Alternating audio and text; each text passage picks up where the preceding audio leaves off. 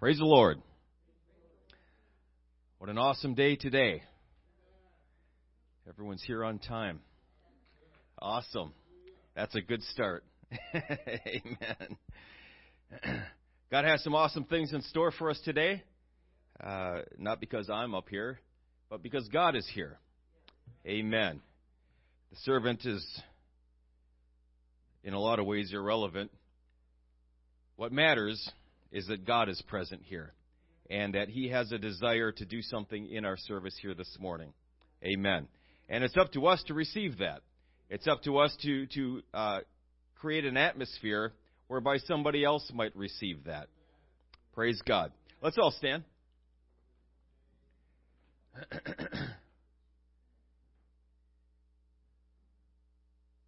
Kingdom business needs to be accomplished. Amen. The kingdom needs to be moving forward, and that's exactly our purpose here this morning. Lord Jesus, you're an awesome God. You're a mighty King. We heap glory and honor unto you. Thank you, Jesus, that your presence is already here. We're not asking you to be here, Lord. You're already here. And in such a powerful way, such a close way, such a personal way. Hallelujah, Jesus. We do laud and magnify your name. We desire this morning to submit ourselves to your authority in all things, to submit ourselves to the authority of the Word of God. Hallelujah, myself included. Thank you, Jesus, that you have delivered unto us fundamental truth. I love your law. It is my meditation all the day. Hallelujah, Jesus. Speak to us through your word. Speak to us, Lord, through the preaching of the word. Help us to receive all that you have for us today. Hallelujah, Jesus. And I pray that your mighty name, your wondrous name, your glorious name would be glorified in our midst here this morning. Let your name be lifted up and magnified here today. And these things we ask in Jesus' name. Amen. Praise God. God bless you. Thank you for standing. You can be seated. Our Wednesday services, we've started a series on doctrine. And we're talking about different things. One of the things that I had originally planned on talking about on Wednesday was the doctrine of God. But as I started looking at it, of course, I should have known this at the start, the topic of God is a little bit larger than one service can probably cover effectively. And so I wanted to set up a separate series, and that's what we're going to do here on Sunday mornings, is talk about the doctrine of God. And we're going to do a deep dive into it. God has revealed a lot of himself through Scripture, through general revelation, nature, his creation. And we want to talk about that, and we want to seek to understand not only what he has revealed to us, but why, and how we can apply that to our relationship with him. Amen. Genesis 1:1 says, "In the beginning, God created the heaven and the earth." And we find also in John 1:1, "In the beginning was the Word, and the Word was with God, and the Word was God." So we see right off the bat, from the very first verse, this mention of God. The existence of God is never explained. It's never, there's no apologetic we can find in Scripture that would give us a good argument for the existence of God. His existence is merely assumed. It's just presented that he is and that he created everything. And it just moves on from there. It's never explained why he exists, how he exists, just that he does. And that is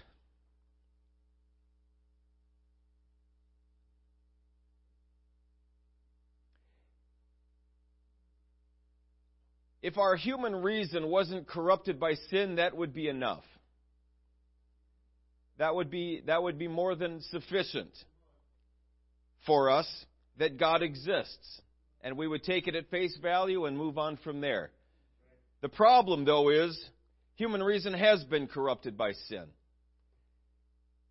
And we're going to find throughout this study that human reason by itself certainly is no longer sufficient for us to discover who God is. Any study of God is generally referred to as theology. Okay, theology comes from two Greek words, theos, meaning God or deity, and logos, which actually has a lot of different meanings, but in this context means knowledge. The knowledge of God or the knowledge of deity. Theology is typically divided up into three areas: natural theology, biblical theology, and systematic theology. If you've done any studying,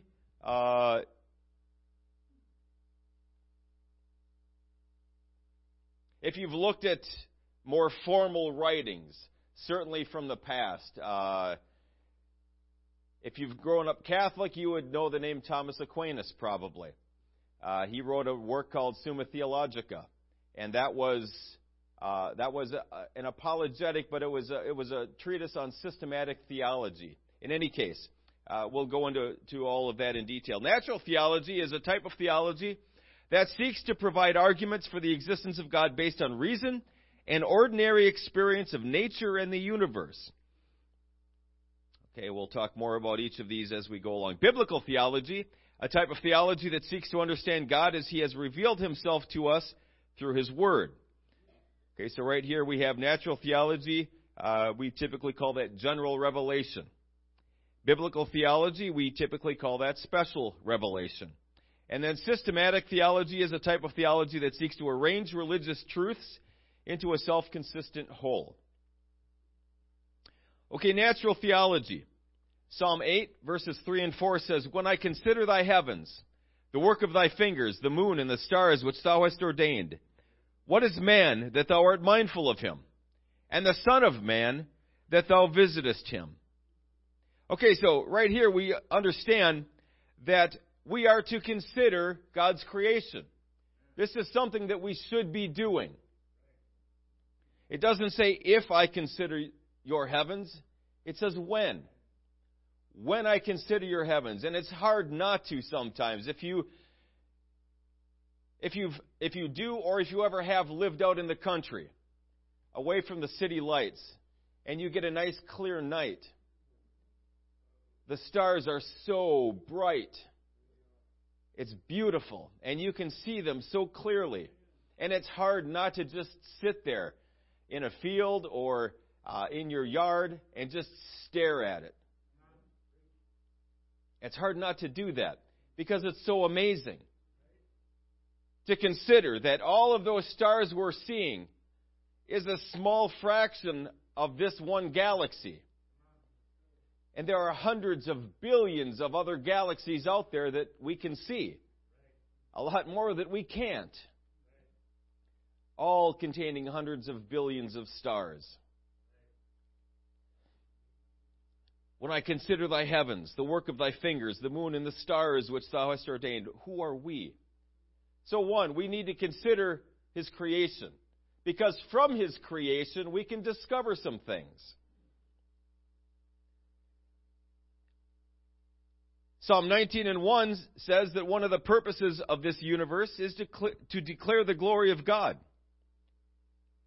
His creation declares His glory. It declares His characteristics. When we do consider His creation, we should draw two conclusions. We should have a proper understanding of the Creator that's demonstrated in His creation. An understanding of the characteristics of this Creator. Again, we see the universe is very large. This must be a large Creator. We see that there's a lot of energy out there. How many stars are there? Quadrillions of stars.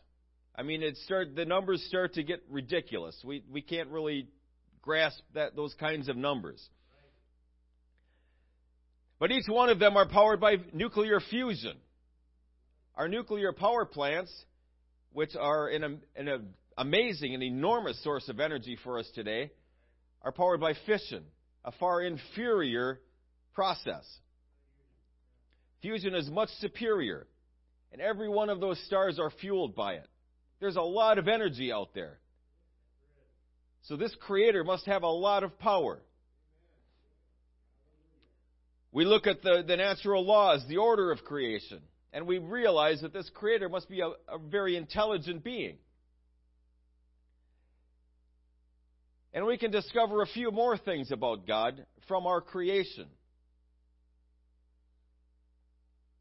So we should understand some things about this Creator by observing this creation. The other thing that we should come to is a conclusion of our proper position in relation to the Creator. What is man that thou art mindful of him? Compared to someone that can create all of this. I have trouble drawing anything other than a stick figure. I have one guy that I draw that's not a stick figure. I call him Muton.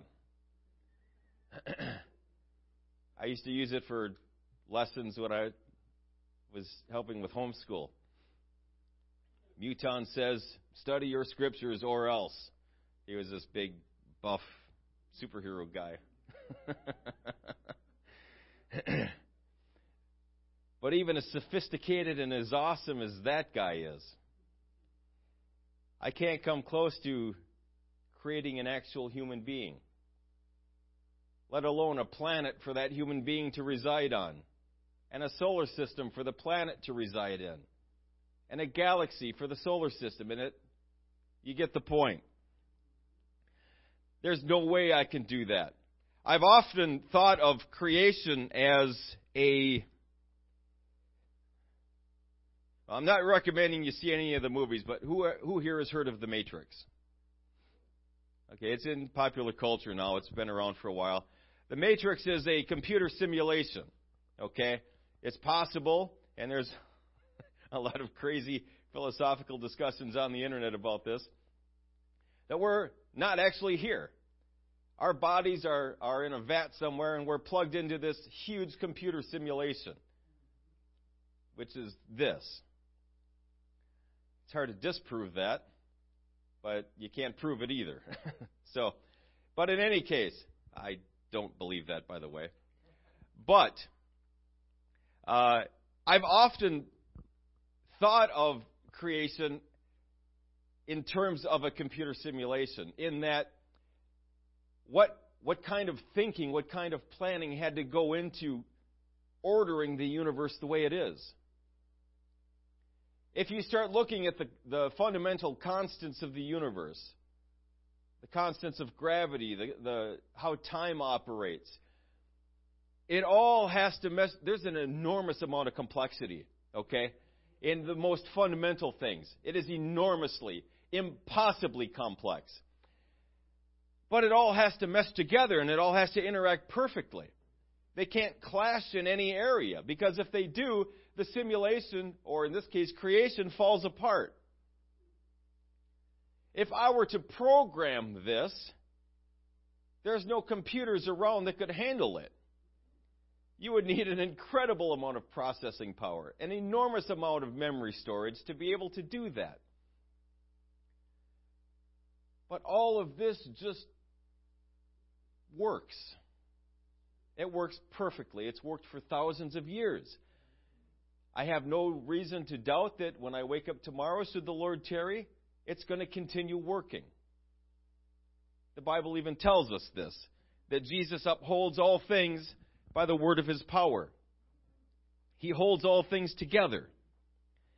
And so we need to understand these two things from creation. Okay, so why should we contemplate God's creation? Okay, we're going to get this kind of understanding, but is there a real compelling reason why I should? Well, Romans 1:19 and 20 says this: because that which may be known of God is manifest in them, for God hath showed it unto them.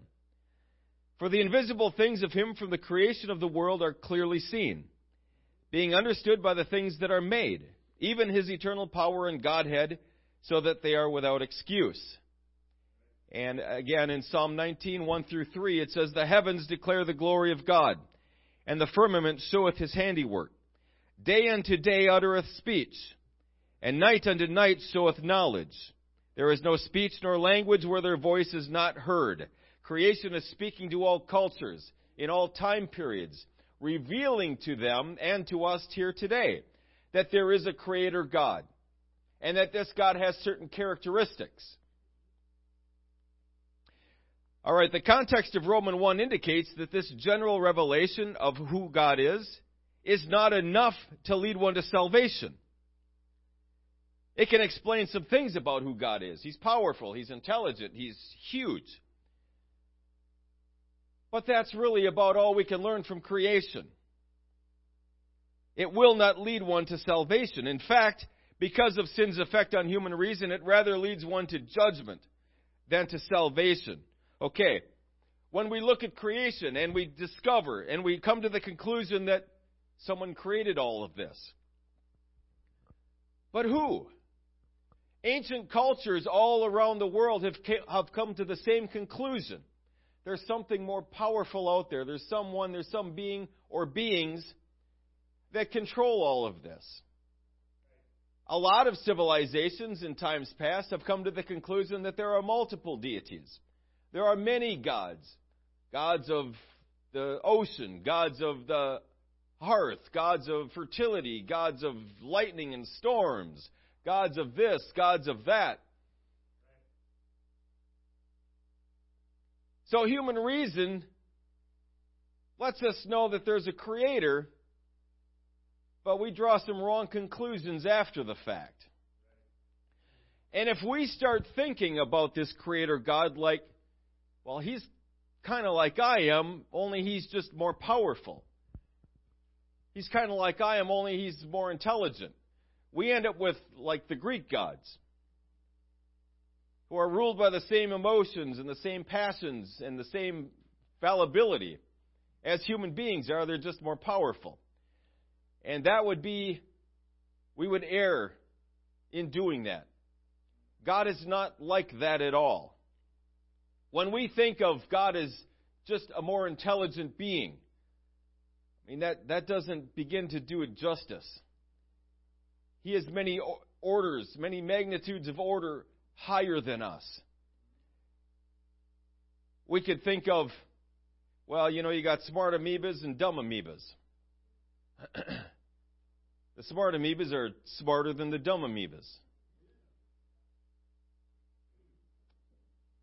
But they're all stupid compared to us. Compared to the dumbest human being. I mean, orders of magnitude smarter. Thinking of God as just someone who's more powerful or someone who's more intelligent, that doesn't begin to do God justice. He is all by Himself. He is incomparable. He's not simply more smart than I am. He could probably talk better too. More smarter.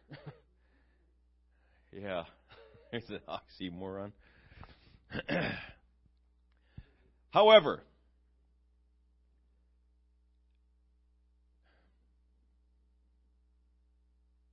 I'm trying to think of a good way to explain this. The very first computers. Anyone ever read or studied the ENIAC? ENIAC 1. Yeah, room-sized computer that today is probably less powerful than what's in your coffee maker.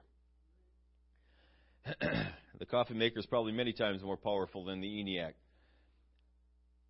But if I tried to put one of today's gaming programs and try to get it to run on the ENIAC, assuming I could translate it into a language the ENIAC could understand, there's just not enough memory storage, there's not enough processing power for that archaic computer system to run it. It doesn't have the tools. It doesn't possess the tools to do it. And I guess in a very clumsy way, maybe I could explain it that way. God has so many more tools. We just don't possess the equipment to properly understand or to comprehend.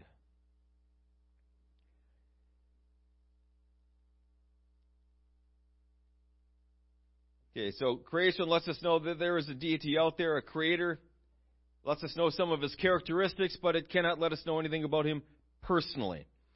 We can discover some of his physical characteristics, but we cannot discover anything about his personal characteristics.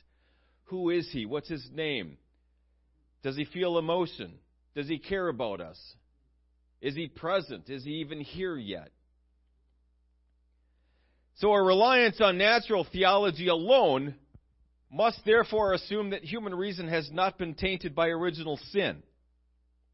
People that rely on natural revelation or natural theology alone must believe that human reason has not been tainted, has not been affected by sin. If you go all the way back to ancient Greece, and probably before then, but philosophers in ancient Greek times sought to discover metaphysical truths by observing creation. They did this as well. They did so, though, under the assumption that human reason was sufficient to discover all truth given enough time, given enough effort. That human reason was sufficient by itself to discover everything that was true about reality. Okay, we see this idea come back into vogue, after the Christian church got established. That kind of went by the wayside. And we see in early church history, up until about the early to Middle Ages, that was the case. No one would trust human reason. Scripture was supreme. Now, how that was interpreted, of course, was another thing entirely. But they still held to the belief that Scripture was supreme. They would just make it fit whatever they wanted it to say. But when Thomas Aquinas came onto the scene, he kind of revived this ancient belief that human reason was sufficient, that human reason had not been corrupted by sin. Thomas Aquinas believed, and those of you that are more intimately familiar with his writings, forgive me, I'll probably oversimplify his writings and his beliefs here, but in general, what he believed was, and what he wrote and taught was that the fall did happen, okay? We are sinful creatures. Our bodies and our souls have been corrupted by sin, but our minds remain untouched. That's what Thomas Aquinas believed, that our minds were untouched. So human reason was still good. It was still an effective tool. And because of that, the reason he believed that was because he wanted to bring the Greek and Roman teachings and those writings in and just kind of compile everything together. He was really fascinated. He was really impressed with their writings, their philosophies. So we kind of have an amalgamation here taking place. Thomas Aquinas thought that human reason was sufficient, therefore we could use reason to discover truth from general revelation. This turns out to be false, however. Human reason is not sufficient, and if we looked at Scriptures, we would see that. Romans 1:28 says, "And even as they did not like to retain God in their knowledge, God gave them over to a reprobate mind, to do those things which are not convenient." So we see here about reprobate minds in Romans 8:7, "Because the carnal mind is enmity against God, for it is not subject to the law of God, neither indeed can be." Carnal minds are an enmity against God. 1 Timothy 6:5 says, "Perverse disputings of men of corrupt minds, and destitute of the truth, supposing that gain is godliness, from such withdraw thyself." Okay, we read about corrupt minds. 2 Corinthians 3:4, "But their minds were blinded. For until this day remaineth the same veil untaken away in the reading of the Old Testament, which veil is done away in Christ." And moving on to 2 Corinthians 4:4, "In whom the God of this world hath blinded the minds of them which believe not, lest the light of the glorious gospel of Christ, who is the image of God, should shine unto them." So in these two verses we read about minds that are blinded and unable to discover or to see truth. And that's not just spiritual truth either. although that's what they're referring to. Because of sin, because of the corruption of sin in our thought process. Originally, we were created perfect.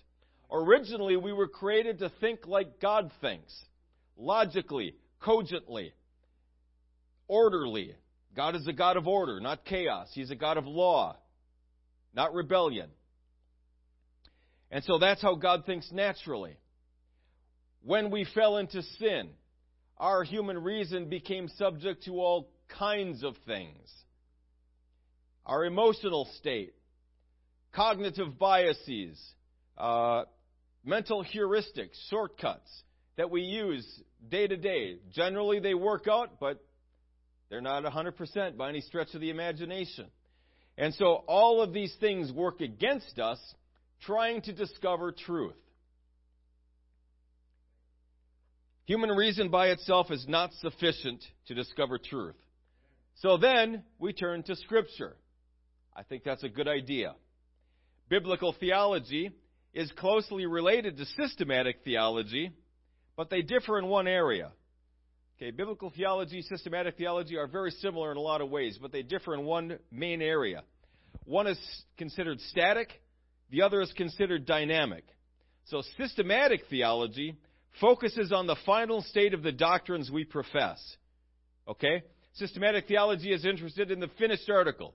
This is what I believe. This is my statement of faith. Okay? That's systematic theology. Biblical theology is more interested in the process by which revelation unfolds and moves toward the goal, which is God's final revelation in Jesus Christ.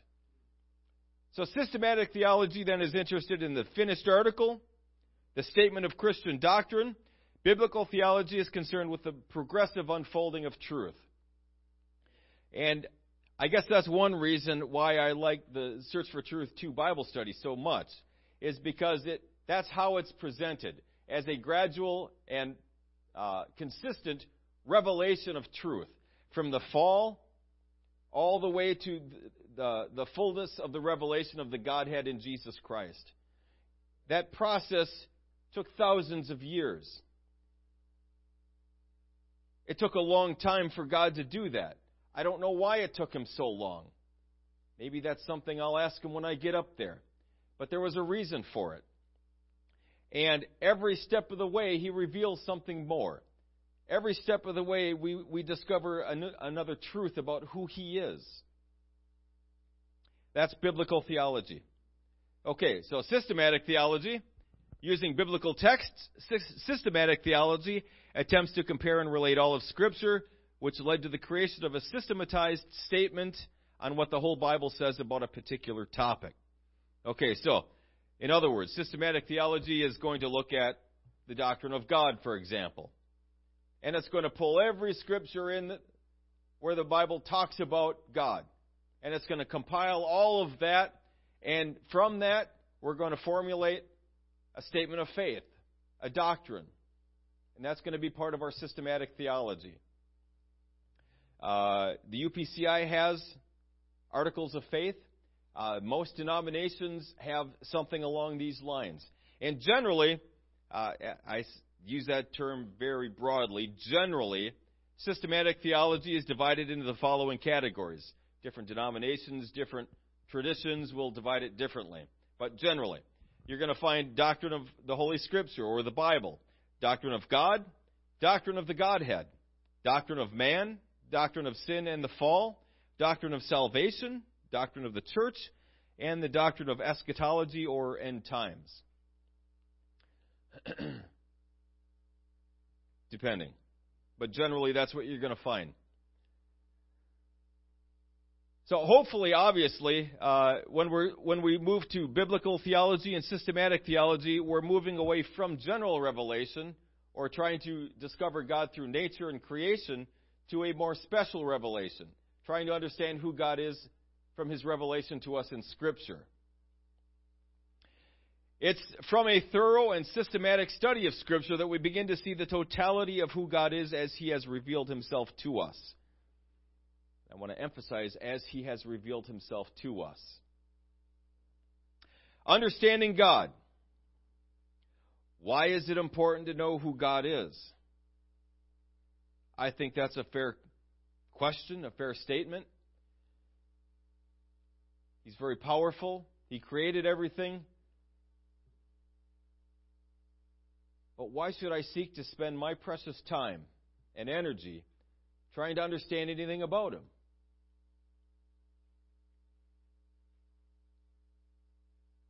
Well, I've come up with a few reasons. Because we are called to be Christ-like. That is God's perfect will after salvation for all people. What does that mean? What does that look like? I don't know what Christ-like is until I know what Christ is. If I am supposed to be like Him, I need to know what He's like. Because we're called to continue Christ's mission here on earth. What mission is that? Why is that the mission? And how did He accomplish the mission? I won't know that unless I start digging into Scripture, start learning about who God is. Why is His mission to save the lost? I don't care about the lost. Why does He? Well, I'm not going to know until I start looking at Scripture and understanding how He feels about us, how He loves us so desperately. We will ultimately be judged on how well we measure up to His example. He is our example in all things. He is the standard by which we are going to be judged. What example did He leave for me? And what does it mean to measure up? How am I supposed to do that? Another reason is I'm commanded to trust in God. We'll be talking more about that next service. I'm commanded to trust in God. How am I supposed to do that if I don't know who He is? As human beings, we have a hard time trusting people we don't know.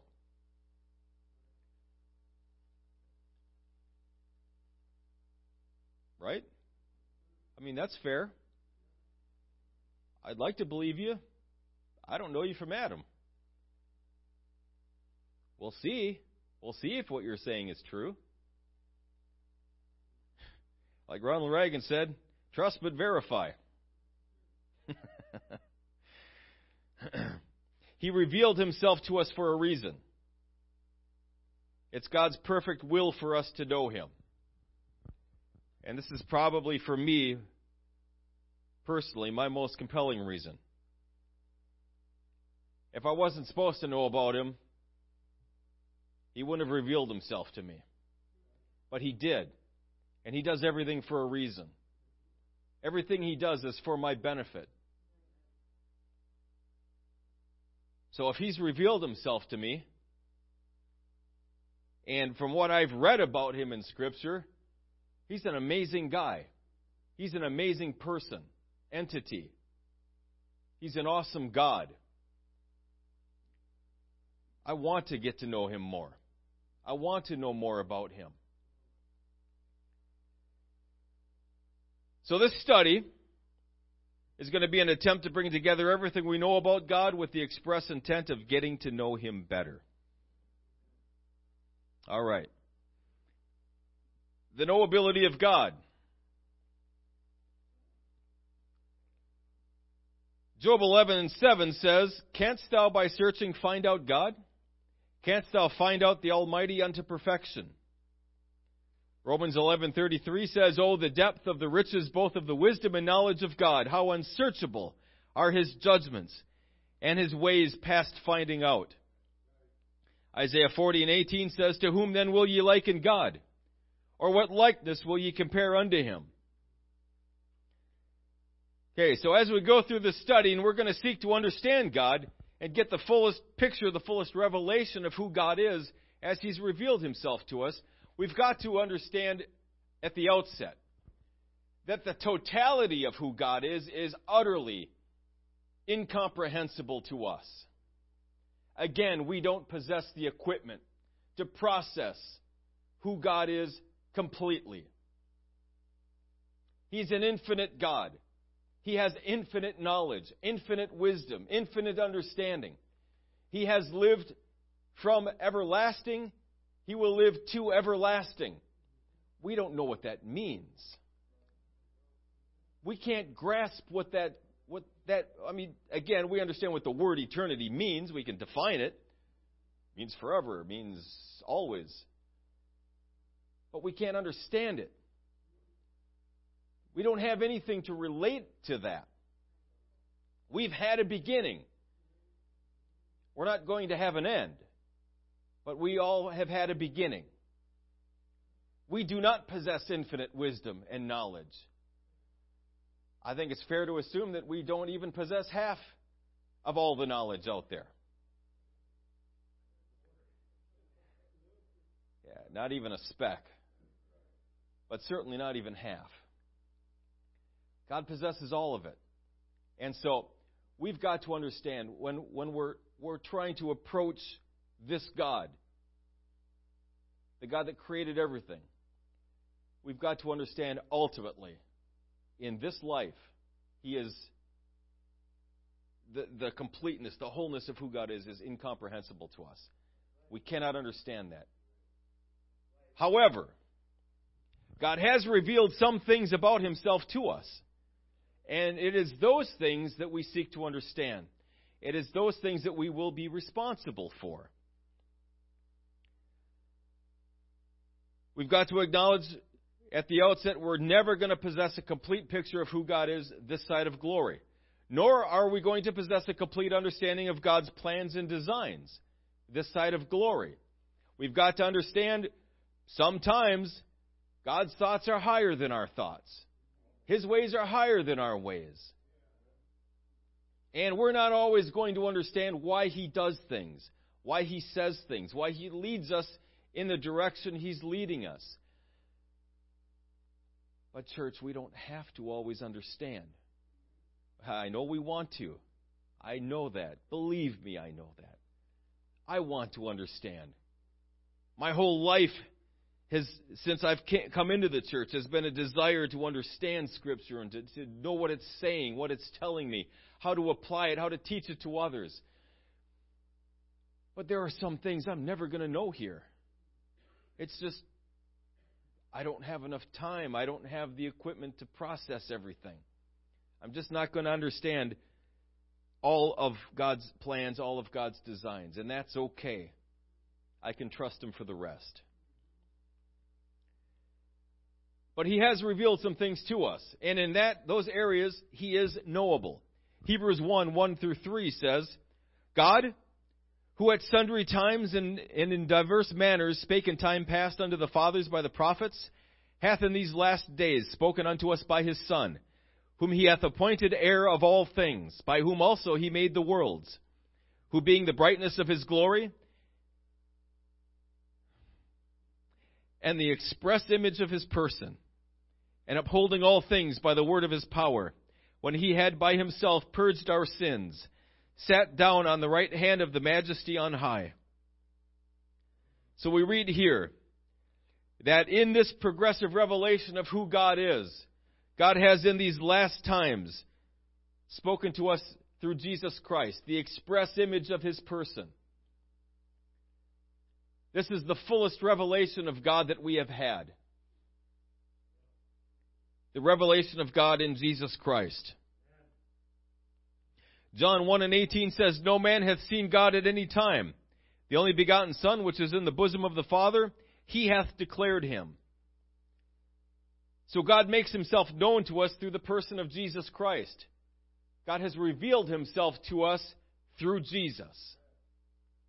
John 17:3 says, And this is life eternal, that they might know Thee, the only true God, and Jesus Christ, whom Thou hast sent. Okay, so except we know who God is, we cannot experience salvation. Is it important to know who God is? Absolutely it is.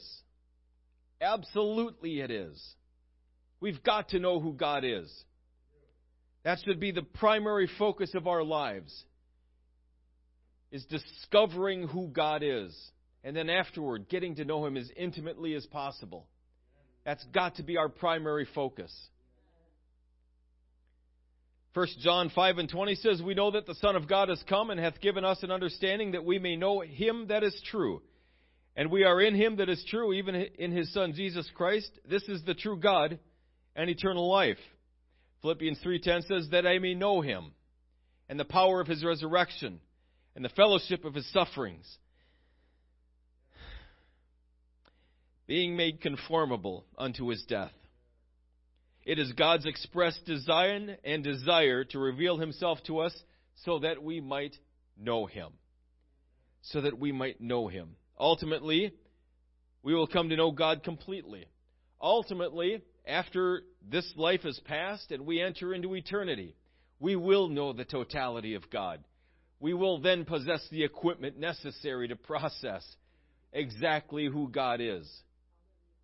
Praise God. But not today.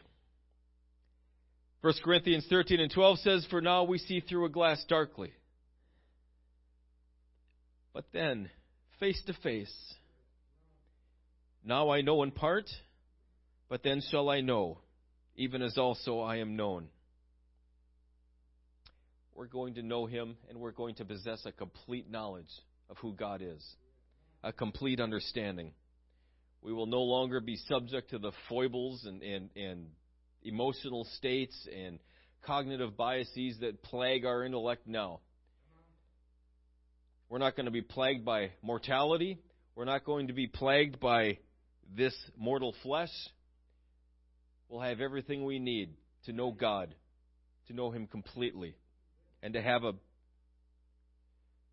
physical, perfect, face-to-face relationship with our God. All right, the existence of God. Genesis 1:1 we've already read. In the beginning, God created the heaven and the earth. Psalm 14:1 says, "The fool hath said in his heart, there is no God. They are corrupt. They have done abominable works. There is none that doeth good." Romans 1:19 and 20 through 21 says, "Because that which may be known of God is manifest in them, for God hath showed it unto them. For the invisible things of him from the creation of the world are clearly seen, being understood by the things that are made, even his eternal power and Godhead, so that they are without excuse.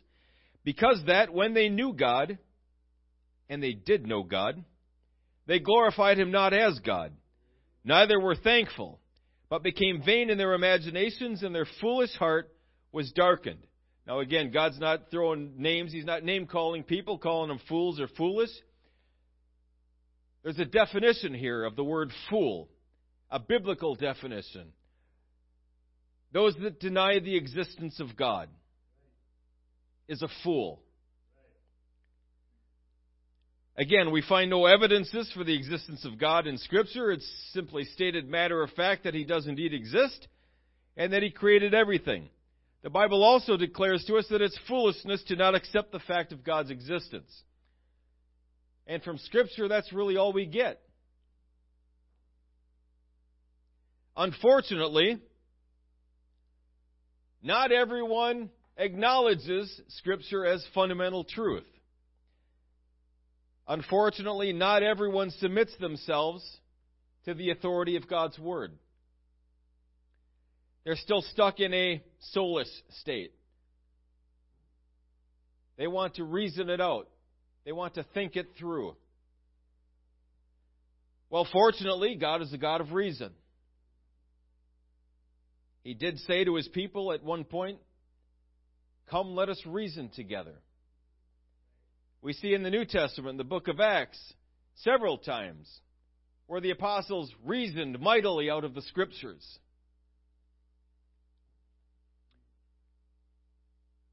So we're not anti-reason here. We're not anti-science. We're not let me say it another way. Faith and reason are not the opposite. Faith and science are not the opposite. If anything, they're two sides of the same coin. Science exists.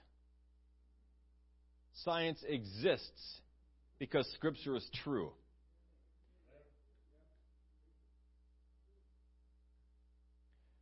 How do we do science? Trial and error. We discover the scientific method, right? Form a hypothesis. Test the hypothesis over multiple scenarios. If it holds up, we got a theory. If not, we've shown something about reality that's false. But what about tomorrow? Is it still false tomorrow? If I've proved it true, is it still true tomorrow? Why is that? Because of the orderliness of creation. If this came strictly from natural processes, I've seen all kinds of strictly natural processes. I was an artilleryman in the Army. I saw all kinds of natural processes downrange. Nothing came from that except chaos, destruction. I never see anything organized or ordered from those explosions. Now, granted, I was only in 4 years. I only have 4 years worth of data. Maybe if I'd throw rounds downrange for 100 years, maybe something would happen, right? Nope. 1,000 years? Nope. 1,000,000? Nope. You can throw as much time on it as you want. If the chances are zero, I don't care how much time you put on it, it's still zero.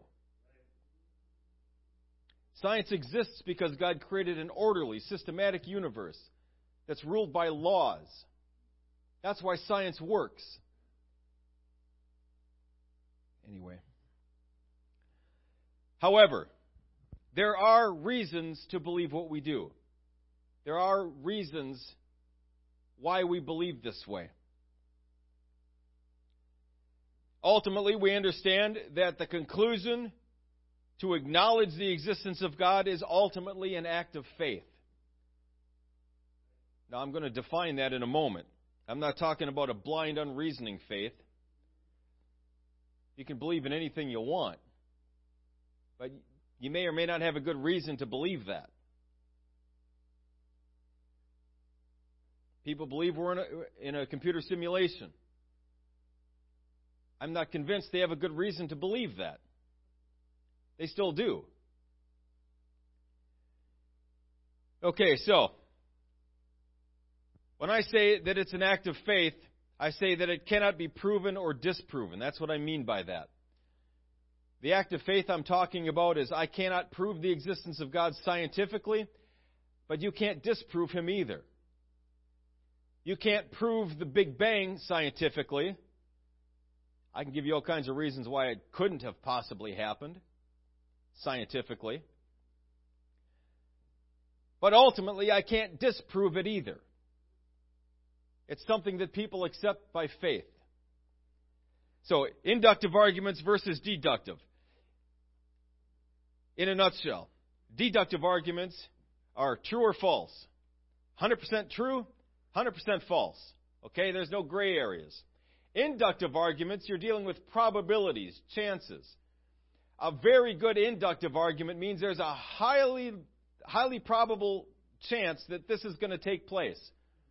A weak inductive argument says, well, maybe it'll take place, but maybe not. Okay? You're dealing with probabilities. So, when we're talking about evidences for the existence of God, we're using inductive reasoning, inductive arguments. We can explain that there's a high likelihood of God existing, rationally, logically, but we can't ever get that to 100%. Why? Because, again, ultimately, it's an act of faith. This faith is neither blind nor unreasonable. Okay? We read in Romans chapter 10, verse 17, that faith is a gift from God. Okay? God gives us a measure of faith. However, this faith from God is supported by numerous and powerful evidences that is clear to the unbiased mind. And I say unbiased as if that's actually possible to achieve in the real world. I have a biased mind as well. I'm biased toward Scripture. I'll be upfront about that. I'm biased toward the existence of God. There are other people that are biased the opposite way. We all have biases, every one of us. We need to recognize it. Try to work around it when we can. I ask this question, do you want to be right or do you want the truth? There are a lot of people that simply wish to be right. They've made up their minds, and bless God, that's the way it is. And it doesn't matter what you show them, what you tell them. It doesn't matter. We all know people like that. God wants us to have truth. I'll be wrong all day long if I discover truth.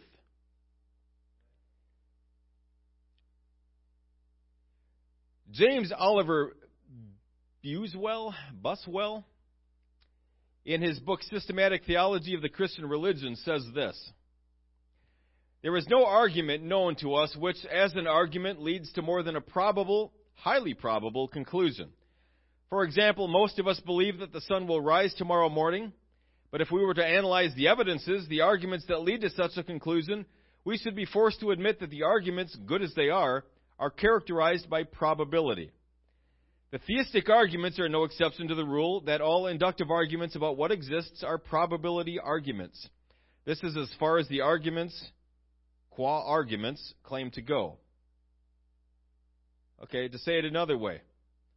When you all came into the building this morning, at some point in time you decided to sit down on these pews. I don't think any of you tested it first. I don't think any of you put something on that weighs as much as you to see if it was going to support your weight. You just sat down as if it's just going to hold me. Why is that?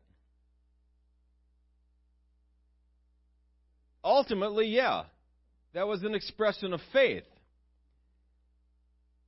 Now, you have good reasons to have faith in those pews. They've supported you all of this time. I have no reason to doubt it's going to support me the next time I sit down. But you can't prove that 100%. It could be that the next time I sit down, there's some structural flaw or something happened. Someone came in last night and sawed halfway through it, and it busts right through. It could happen. But the chances are very low that that's going to happen. So that's what we're talking about here, inductive versus deductive. So, arguments for the existence of God.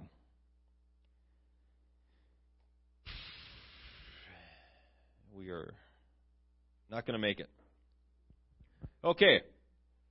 We'll go through this one. Arguments from reason. Okay, cause and effect. If we look at matter in motion, we look at the universe, how it's created, how it operates. There are three possible explanations for it. One, everything out there has existed eternally. It's always been there. The second possibility is they emerged from nothing, which is what the secular humanist will teach you. The third possibility is that they were caused. The first explanation, they exist eternally, we have good reason to believe that's not the case because of something called the second law of thermodynamics. We see things in the universe winding down. We see it losing energy. We see entropy increasing. We see stars dying. By the way, you read about these stellar nurseries. No one has seen a star actually being formed. No one. It's not happened. Oh, yeah. Yeah, they see stars in various stages of being formed, but they're never going to be formed. Why? Because that's not how they were made. God made them. And He made the stars also. And He named every one of them. all 17 quadrillion of them. We see the universe expanding outward from a central location, indicating that at some point in time, it had a beginning. And that is where they came up with the Big Bang. If it's expanding outward, at some point in time, it must have been together. Okay, second possibility, they emerged from nothing. It's a physical impossibility, unless you wish to appeal to miracles. And since we're scientists, and we have evolved beyond the need to appeal to a God, we're just going to throw that one out, right? But that is exactly what they teach. Everything came from a point singularity. And if you get into the physics of black holes, which is what this is, you would understand that the Big Bang could never have happened. But in any case, they believe this 0-point singularity, zero-dimensional object,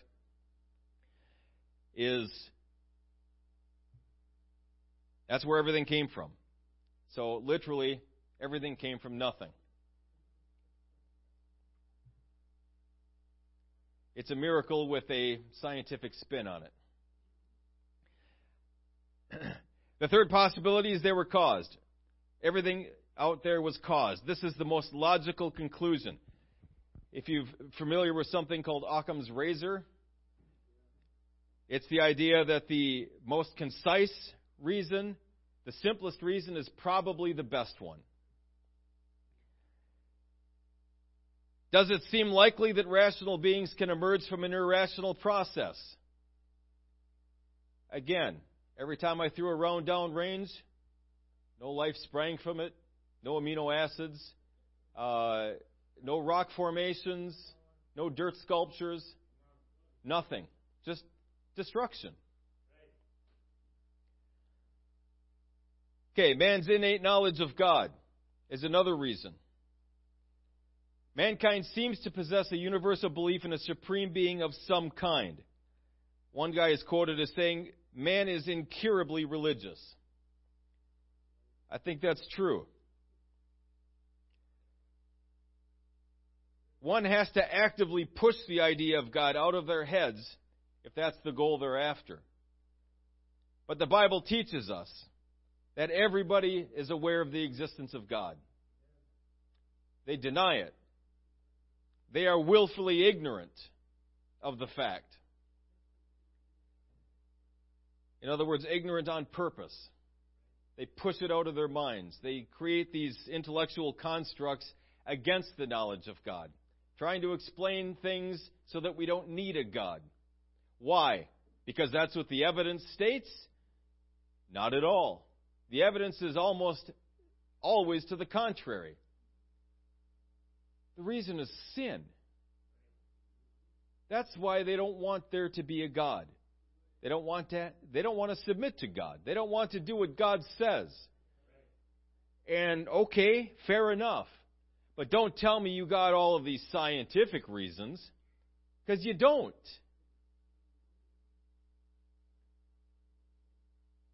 You're just trying to make excuses to live the way you want.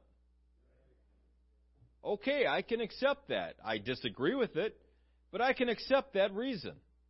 Yeah, I know there's a God, but I don't want anything to do with him. I hate hearing that, but I can accept that answer. Don't give me all this other junk, because it's just not true.